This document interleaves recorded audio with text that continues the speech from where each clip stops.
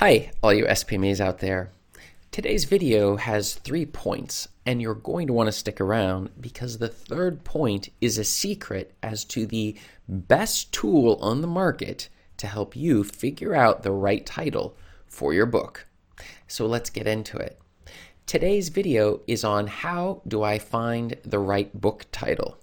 Now, many authors, when you're getting started, you're so excited about writing the book in the first place that you spend very little time thinking about what should the title for your book be.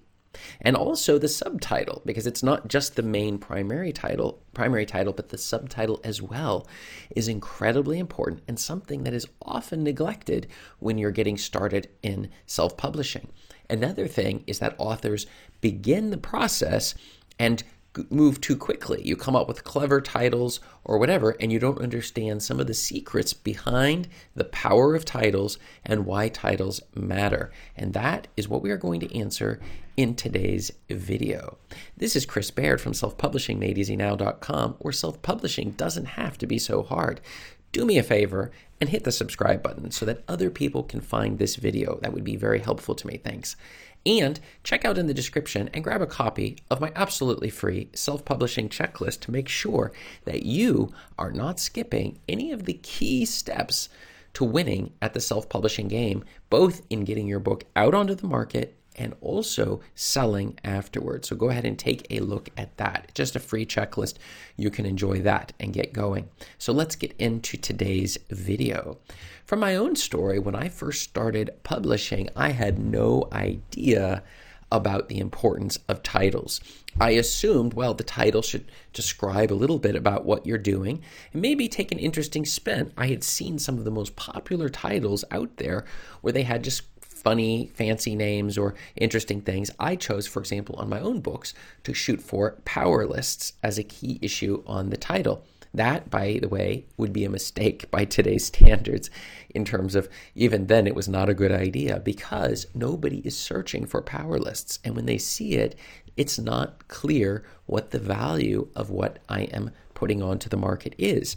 So they wouldn't know, should they get it, should they not get it? It brings too many questions, and therefore it was not a very strategic name. The thing is that I'd heard about the power of keywords, but I didn't actually implement it. Some people and courses and videos that I was watching at the time were starting to push this idea that you need to pay attention to what people are searching for. So we're going to deliver value to somebody, but they have to be able to find us if they're searching. And so in my case, the big mistake of choosing power lists was that nobody was searching for that. So it would never show up in the search results for that specific one. So I began changing my titles. So for example, my very first book, Achieve Your Goals Now with Power Lists, I was able to change that to Goals and then Achieve Your Goals Now with Power Lists. Do you see how this goes? And my Habit Ignition book became Habits, and then the subtitle Habit Ignition. And you'll notice I was screwing up the issue of making sure the subtitles were also there because you have space in both of them. And the end result was I started seeing the sales jump because people were searching for some of these words and phrases or other books with the same phrases, and my books were being recommended and being sent out on email lists and all sorts of stuff that resulted in making more sales just by simply changing the title. Now keep in mind, you may be thinking it's the quality of your book or the length of your book or something like that that is what really is drawing people in, and you're mistaken. That will result in your reviews being positive and such, but not with regards to the individual, the question of whether or not they're going to find the book in the first place and increase the sales of the book. So from a long-term strategy, the quality of the book matters very much, but in the short run, it's actually the title is the first thing that's going to make you discoverable and make people find your book in the first place. The other thing, which I did a mistake in the early years, was keyword stuffing. You get so excited with keywords that you just start shoving them all over the place, and it makes a title that's very difficult to read. And after a while, some of the places that I would publish my books would start to reject the book. So I had to redo the titles and remove the keywords. Now, some of my books still contain keyword stuffing in them.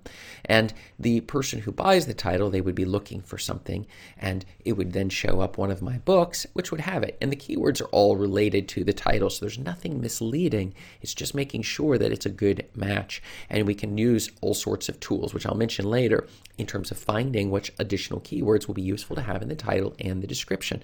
Because we're trying to find our ideal audience, and this is a key way of doing it. We want those readers to easily find your book. We're using the right keywords in the title, and so when they search, it's going to show up. And some people, by the way, they wonder if this also works for fiction, and it definitely does.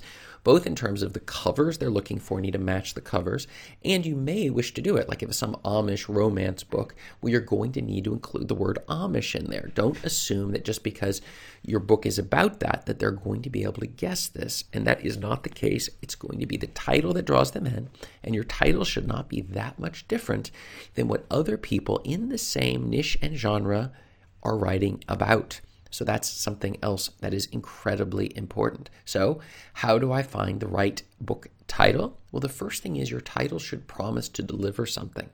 The correct title is going to tell you. So if you're training people how to ride horses, then your title needs to be something like Learn the 7 Easy Steps to Riding Horses, or Get Up on the Horse and Learn to Ride Immediately. Nothing silly like Flying on Horses, or some other title where you make up a word or a phrase that nobody is searching for, because it will make your book disappear. And this also deals with the cover.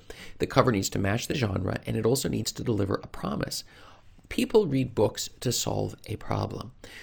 Nonfiction are easy because the problem is straightforward. So your book should just promise to deliver that in the title, and the cover should also. And for your nonfiction, or your fiction books, that was the nonfiction, and then for your fiction books, they should be promising to deliver entertainment or certain emotional appeal. It'll scare you, it'll excite you. There's lots of reasons people read fiction books, and your title needs to make that promise to draw them into what exactly you're doing. And it is incredibly important, because if the title does not contain the things that are going to draw them in, when they do see the title, they're going to wonder, what exactly is being delivered? Which problem is this solving? And I don't know if this is right for me. But remember, they will not ever find it in the first place if the keywords are incorrect inside of the title. And this is not the place to be clever. Inside the book, you can have paragraphs and chapters dedicated to a system you've developed, which has all sorts of, acronyms and words and phrases that you yourself have made up and are trademarking. But it would not be suggested to do it on the front, on the title.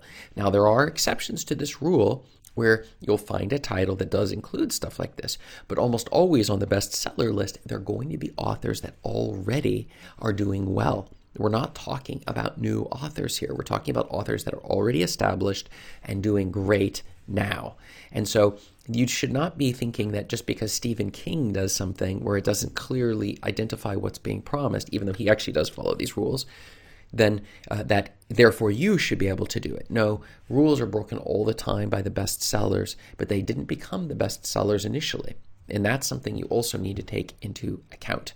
So let's get into the secret answer for today. Our third point and secret point of the day, it is that KD Spy is a fantastic tool that I use regularly to figure out what my titles should be. It makes it easy to use, figuring out the keywords that would be going into it. And so what happens is you can look up a keyword and it will pull up all of the books on that. And it will also show you at the bottom of KD Spy whether or not this is a good keyword on 3 different categories. And the third one, which would be looking at, you have your competition and you have how many sales are going through it and these sorts of things. It gives us the ability to figure out which keywords you should be targeting. In addition, I like to look at the total number of books. One of my students recently was asking this exact question. The total number of books that are on the market for that keyword divided by the number of books that KD Spy shows up in the top 20. So the first results on there, and that gives us a ratio. And if a book has a ratio of under 30, the magic ratio, then it's a great book to do it in. Now, the person I was helping with this particular method, their ratio was 300.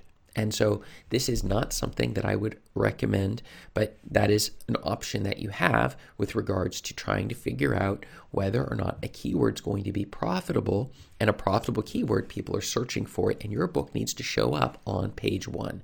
That's our goal. And the reason we want the basic sales rank under 100,000, it's because those books are selling 1 copy per day, which is a fantastic area to be in when you're selling books. And that's something you're definitely not going to want to miss. You can find my affiliate link for Katie Spy below in the description, and that will help yourself to make sure your books are discoverable, where people are able to quickly find them based upon you choosing the correct title and not confusing your readers with what you're doing.